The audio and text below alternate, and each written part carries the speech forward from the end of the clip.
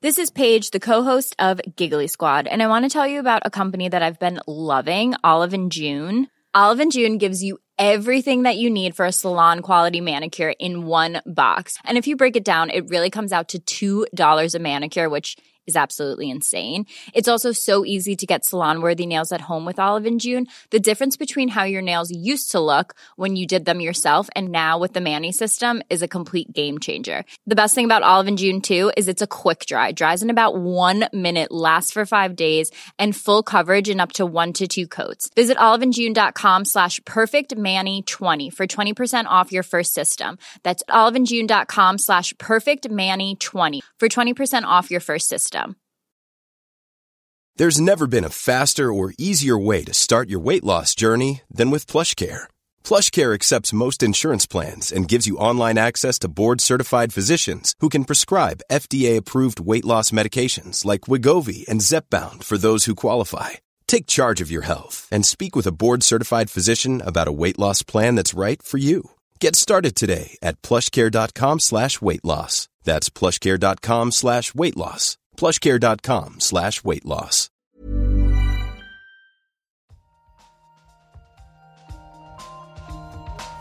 In an experiment. We don't know yet. Why is light so far? Like, it sounds so simple. They had no idea. But now the data speaks. I find this not only refreshing, but at some level astounding. Nature. Welcome back to the Nature Podcast. This week we'll be hearing how clocks can be used to measure gravity. And woes for wind farms. I'm Shamini Bundell. And I'm Benjamin Thompson.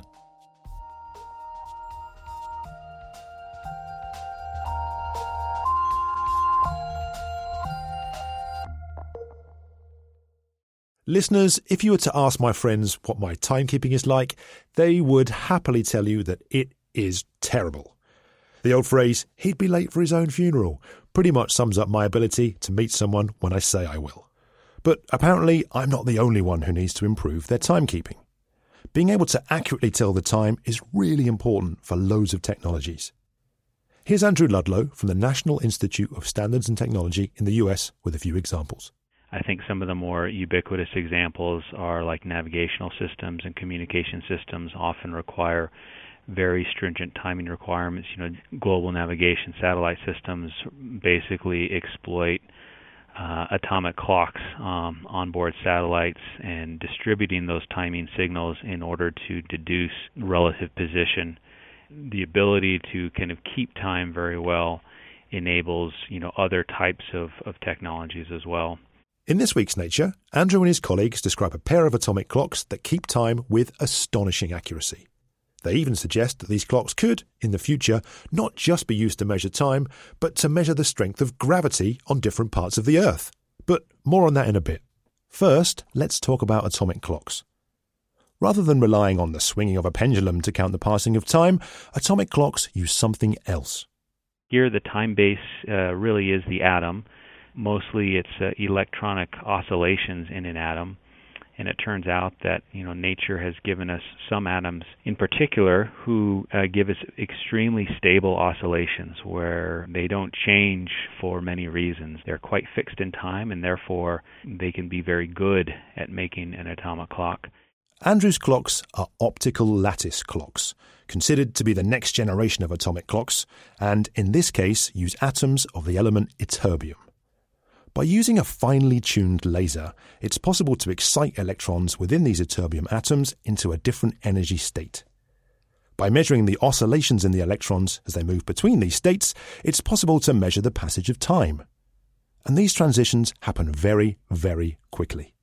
It's at about 518 terahertz, and so that's 5 times 10 to the 14 times per second. And I should say that that's a big number, and that's one of the reasons why it's useful for a clock is each oscillation is dividing time up into extremely fine intervals. And so that gives us a lot of precision in trying to make measurements of time. Andrew and his colleagues have been working on their clocks for a few years now, trying to hone the mechanisms and get them to work as accurately as possible. This is what they've detailed in their new paper. We showed that we were able to make big advances in the three most important figures of merit for atomic clocks. So these are called systematic uncertainty, instability, and reproducibility. And basically each one of these three are important details that determine how good these clocks are, how useful they are. At the end of the day, all of them together contribute to what you might consider as accuracy. How accurate is the clock? And so we were able to show advances in each one of these areas, ultimately showing that these systems are capable of making measurements at the level of 1 part in 10 to the 18, or even better than that. So when it comes to measurements, the team are working to 18 digits of precision. But what can these clocks be used for? In the article, we highlighted especially one application that there's been a fair bit of anticipation for these clocks being useful for, and this is what's kind of being known as relativistic geodesy. Relativistic geodesy is the idea that you can use a pair of atomic clocks to measure the gravitational strength of a particular location. As you move further away from the centre of the Earth, gravitational strength decreases. So the strength of gravity on top of a mountain is less than it is at sea level, for example. And this change in the strength of gravity does some peculiar things to time, put forward by Einstein in his theory of general relativity. To put it very simply, as gravity strength decreases, time moves faster, although the effects seen here on Earth are very subtle. However, if you were to have, say, a pair of super accurate optical lattice clocks, you could in principle send one up a mountain and leave one at sea level. By measuring the tiny differences in the ticking rate of the clocks, you could get a super accurate measurement of the gravitational strength at the different locations. As well as being able to tell you things like precisely how high a mountain is above sea level, Andrew thinks there could be other benefits to these new measurements. In its first go, it will improve geodetic models, the models that say what the gravitational shape of the Earth is. And then ultimately those models could have impact in a lot of different areas, including surveying, including water and ice flow that could be related to climate studies. There's really a handful of reasons why these models are used quite extensively now. While this all might seem a little hypothetical at the moment, efforts to send optical clocks out into the field have been made. You might remember, for instance, us talking here on the podcast about a group who sent an optical lattice clock into the Alps here in Europe. Andrew's clocks aren't ready to go anywhere just yet. While that might prevent them being used to measure gravitational strength at different locations, he says there are plenty of things they can be used for in the meantime. We're using these clocks right now in the lab to try to look for new physics, to better understand our universe. And the idea is pretty straightforward. If you have a device that's able to measure some quantity out to 18 digits, it's sensitive to very subtle effects. And basically, as these clocks keep getting better and better, they become more sensitive probes for exploring these new physics and kind of constraining the possibility of deviations from the existing physical theories that we have. That was Andrew Ludlow. You can read his paper over at nature.com/nature. Later in the show, Flora Graham will be coming by to tell us about the latest lander to touch down on Mars. That's coming up in the news chat. Now, though, it's time for the research highlights, brought to you this week by Ali Jennings. If you'd been wandering the Siberian steppes late in the last ice age, you might have seen a unicorn. Though on closer inspection, you would have discovered that it was in fact a 3.5-ton longhorned rhinoceros. It was originally thought that this so-called Siberian unicorn died out about 200,000 years ago. But now a team from the Natural History Museum in London have updated that extinction estimate. They used radiocarbon dating on the remains of 23 specimens to show that the youngest had died only 36,000 years ago, around about the time that a certain Homo sapiens arrived in the area. But humans probably weren't responsible for the unicorn's disappearance. The authors note that the massive mammal was a specialised grazer, so its demise was more likely down to climatic shifts that affected its habitat. You can track that study down in Nature, Ecology and Evolution. For people with spinal cord injuries, breathing problems are the leading cause of disability and death. This is because the nerves controlling breathing can be severed after injury. If treatment is applied soon after the trauma, the nerves can be helped to regrow. But restoring nerve function after long-term injury has so far proven elusive, because scar tissue grows across the severed nerve endings, stopping their regeneration. Now, a study has worked out a way around this problem in rats with long-term spinal injury. They injected an enzyme into the rats' spines that broke down the built-up scar tissue. The nerves started sprouting, and over time, the rats regained almost complete control of their breathing, control that still lasted 6 months after treatment. Find that reinvigorating research over at Nature Communications.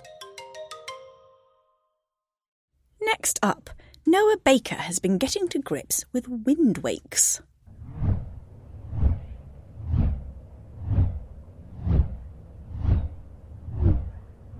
As a wind turbine spins, huge rotors extract energy from the passing breeze. So you can imagine a stick with a big circle spinning on top, and that circle is inscribed by the wind turbine blades. As the wind enters that disc, then energy from the wind, or momentum from the wind, is extracted. That's Julie Lundquist from the University of Colorado, Boulder. The wind energy is converted into electricity and pumped to hungry, green-conscious customers. But that's not the whole story. You see, the wind which drove the turbine doesn't just stop when it hits the blades. It continues on, but with less energy and riddled with turbulence. And if you want to think about a metaphor for this, you can think about water in a stream flowing past a rock. The stream flow is faster upstream of the rock, and when you look downstream from the rock, it tends to be slower, and it also tends to be more turbulent. And the same thing happens in the wind turbine wake as well. This wake can have all kinds of impacts. The turbulent air can cause strain and damage to other turbines in a farm, and the reduced wind speed can lead to a reduction in energy extraction. As a result, the wakes of wind turbines have been widely studied to try to mitigate these impacts.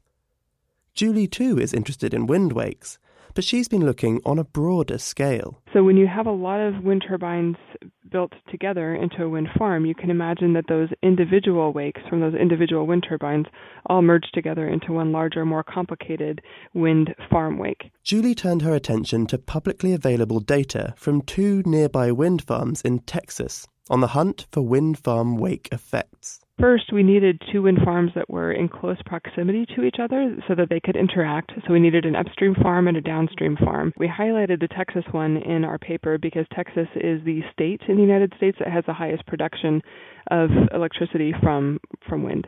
Now, Julie is an atmospheric scientist in an interdisciplinary team. While she and one of her students were simulating the atmospheric dynamics of the wind farm wakes, others started looking at the numbers, specifically the cold hard variety, cash. Dan Keffine, the economist on the project, we were hoping that he would be able to find evidence of the economic impacts of the wakes. So he did a very clever analysis that showed that the presence of the upwind wind farm had a discernible and statistically significant economic impact on the downwind wind farm. The losses are not insignificant. In fact, the economic models suggest that over 4 years, the downstream wind farm had lost revenue of about $3.7 million, with an error of about $2.4 million. In other words, best case scenario, that's about a $1.3 million loss. Worst case scenario, that's about a $6.1 million loss. So remember that this is a predictive model and these are estimates, but that is pretty significant. It's perhaps unsurprising then, with numbers like this, that Julie and her team wanted to delve into the laws and regulations surrounding wind farm wakes. After all, businesses have bottom lines, and they tend to like to protect them. But the team was surprised by just how few rights people have with respect to wind wakes. Here's KK Duvivier from the University of Denver Stern College of Law. There is a real question whether you have any ownership right in the energy in the wind. KK thinks that wind has been overlooked by policymakers, quite literally because it's invisible. But wind is also a difficult thing to litigate. For example, is wind energy a public or private resource? In some countries, the wind is definitely a public resource. In the United States, it's not quite so clear. When the wind is passing over your land, presumably you have the right to get whatever you can of what is passing over your land, but there is a question in the law about whether you own anything before it hits your boundary line. Some states like Texas, which is our number one wind state, that's a state where you can own the wind separately from the land surface. And an individual can own it, so it's not really considered public property. Things get even trickier when you take into account the distances that Julie has calculated wakes could have an impact over. So, we have worst-case scenarios where these wakes can extend 50 kilometers downwind. Now, these worst-case scenario conditions only occur something like 4% of the time. But in those situations, 50 kilometers could start taking you across state lines where there are different laws. And given that in the USA, the vast majority of wind farms are within 40 kilometers of another wind farm, these small likelihoods could actually have very real impacts. KK and Julie both hope that some form of policy may come into play to help solve the problems of waking. But KK doesn't think that the way to do that is through protecting individual farms' rights. Instead, she took inspiration from another industry, wind's dirty cousin, oil. They created something called pooling or unitization so that the spacing of the oil wells had to depend on what was best for getting the most resource out of a particular pool rather than what one property or another might benefit more from. So I would recommend something like that for wind, to try to look at the whole area, figure out the best spacing to maximize the recovery from the whole area, and then, have that be controlling rather than each one trying to maximize what their own farm could produce at the cost of another wind farm. For any such law to come into play, though, much more work will need to be done on the impacts of wakes in different landscapes or with different turbine designs and atmospheric conditions. So for now, it's unclear if wind wakes will make their way into law at any point soon. Julie, for one, was unwilling to make any predictions. I think you're asking me to make a forecast, and, doing a weather forecast is hard enough as it is. I don't think I would even attempt to make a political forecast.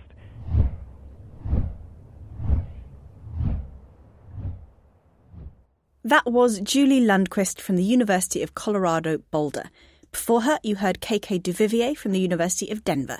You can read KK and Julie's paper in Nature Energy.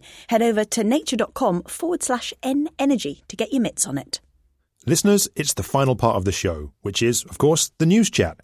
Joining me in the studio today is Flora Graham, Senior Editor of the Nature Briefing. Hi, Flora. Hi, thanks for having me. For our first story today, Flora, let's talk about, quite a late-breaking story, actually, and one that's caused a lot of discussion across the world. What's been going on? Yeah, well, a researcher in China claims that 2 healthy babies, twin girls, have been born after being gene-edited as a single-celled embryo. So previously embryos have been edited, but only for research. They've never, ever been implanted as a pregnancy and actually become healthy living babies. Lots of ethical chat to unpick there. But before we do, maybe, this is obviously a big science story. Where has it been published? That's the thing. It hasn't been published anywhere. It hasn't been peer-reviewed. This is one fellow's claims. He's put up a lot of YouTube videos and things about it, but really this is just kind of promotional stuff. So we really don't know if this genuinely happened or not. Well, Flora, what's he claiming to have done?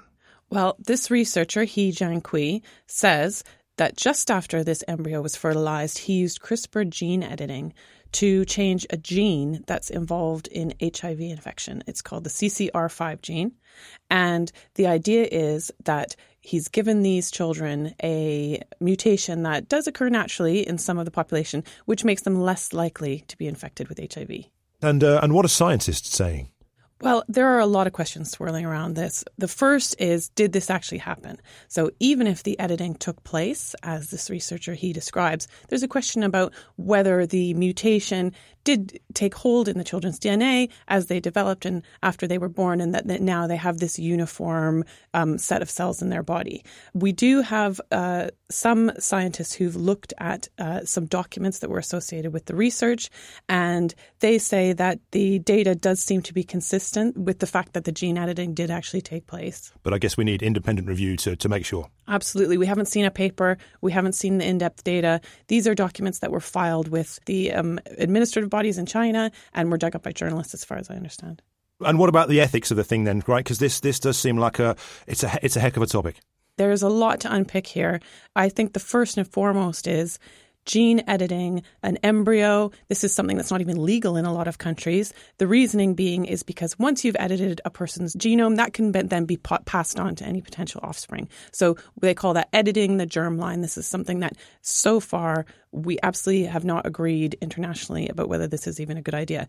There absolutely is gene editing, but it's normally for people who are adults or they're already older, and this is not something that would be then passed on to their offspring. Well, one of the ethical issues that seems to be going on here is that this isn't a treatment, it's a prevention. That's right. A lot of ethicists and scientists are questioning why edit a child's DNA for a preventative reason. I mean, there's no guarantee that these children are going to be at risk of HIV in future. I think there's a lot stronger argument amongst people saying this could save the life of a child who's at imminent risk of severe suffering or death from a genetic disorder. But in this case, there's no question that they wouldn't have necessarily been born healthy without any gene editing. Now, what kind of adds interest to this story is, in this case, the girl's father is HIV positive. Now, there's no huge risk that they would become infected from the father. A lot of scientists told us there are safe and effective ways to prevent transmission between the parent and the child. It's more that the family feels emotionally that they are very concerned that their kids could in future be infected with HIV and subject to a lot of the intense discrimination, particularly in China, against people who are HIV positive. So what happens next then, Flora? I mean, where do we go from here?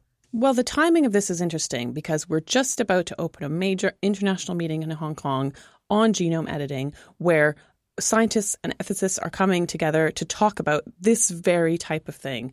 The fact that this researcher, he has chosen to announce his claim in such an unconventional way just on the eve of this conference, I think raises almost more questions than it answers. Yes, and listeners, this is a sort of a developing story, so head over to nature.com/news to see any more updates as and when they occur. But for now, let's move over to our second story for today then, Flora, and we're going to take a visit to the Red Planet. Yes, we were all glued to our live feeds and Twitter streams on Monday when NASA's InSight lander successfully made its touchdown on the Red Planet. Another lander, which is obviously very exciting. What's this one going to do? Well, this one's going to be peering inside Mars. It's going to be trying to detect tiny tremors, tiny Mars quakes, we're calling them. And hopefully those seismic readings will reveal what's inside the core of the planet. Wow. I mean, why would we want to know necessarily what's inside the core of the planet then? This is going to tell us about how planets in the solar system developed, how they came together, and no doubt it's going to reveal things which will help us understand Earth better as well. Well, as I understand it, the last lander we sent to Mars didn't necessarily go as well as planned. How did this one sort of successfully make it down to the planet's surface? Right. Well, landing on Mars is notoriously difficult. In this case, NASA chose a pretty well-understood landing method, so no sky cranes or giant bubbles or anything weird this time. The lander dropped off the spacecraft. It had a heat shield. It dropped through Mars' very thin atmosphere. Then the parachute deployed, slowed it down quite a bit. Parachute lets go. The lander then uses radar to detect the surface and kind of gently drops upon the Earth, and a big cheer goes up all around. Easy. Easy peasy. One thing that I'll say, Flora, you said there that you managed to sort of be glued to the coverage as it was happening.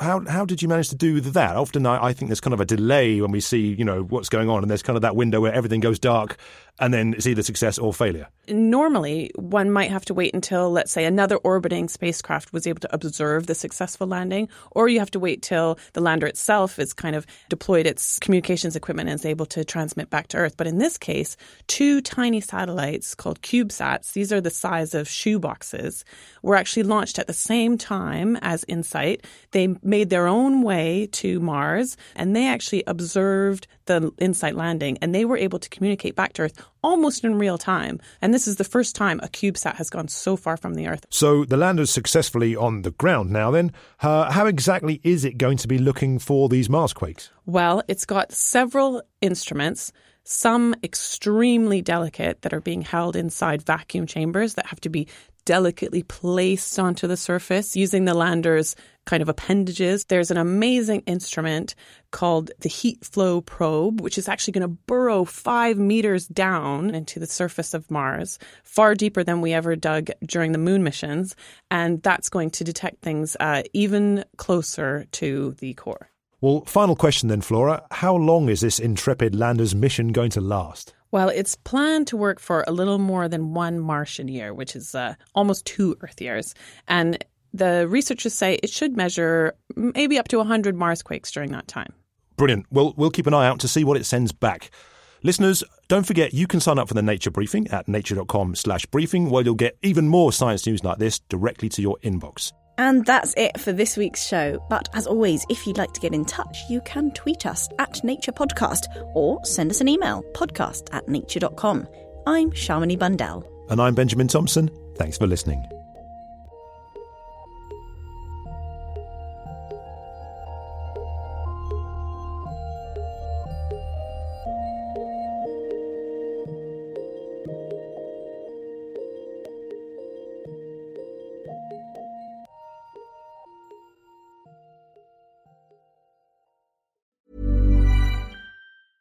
Imagine the softest sheets you've ever felt. Now imagine them getting even softer over time. That's what you'll feel with Boll & Branch's organic cotton sheets. In a recent customer survey, 96% replied that Boll & Branch sheets get softer with every wash. Start getting your best night's sleep in these sheets that get softer and softer for years to come. Try their sheets with a 30-night guarantee. Plus, get 15% off your first order at bollandbranch.com. Code BUTTERY. Exclusions apply. See site for details.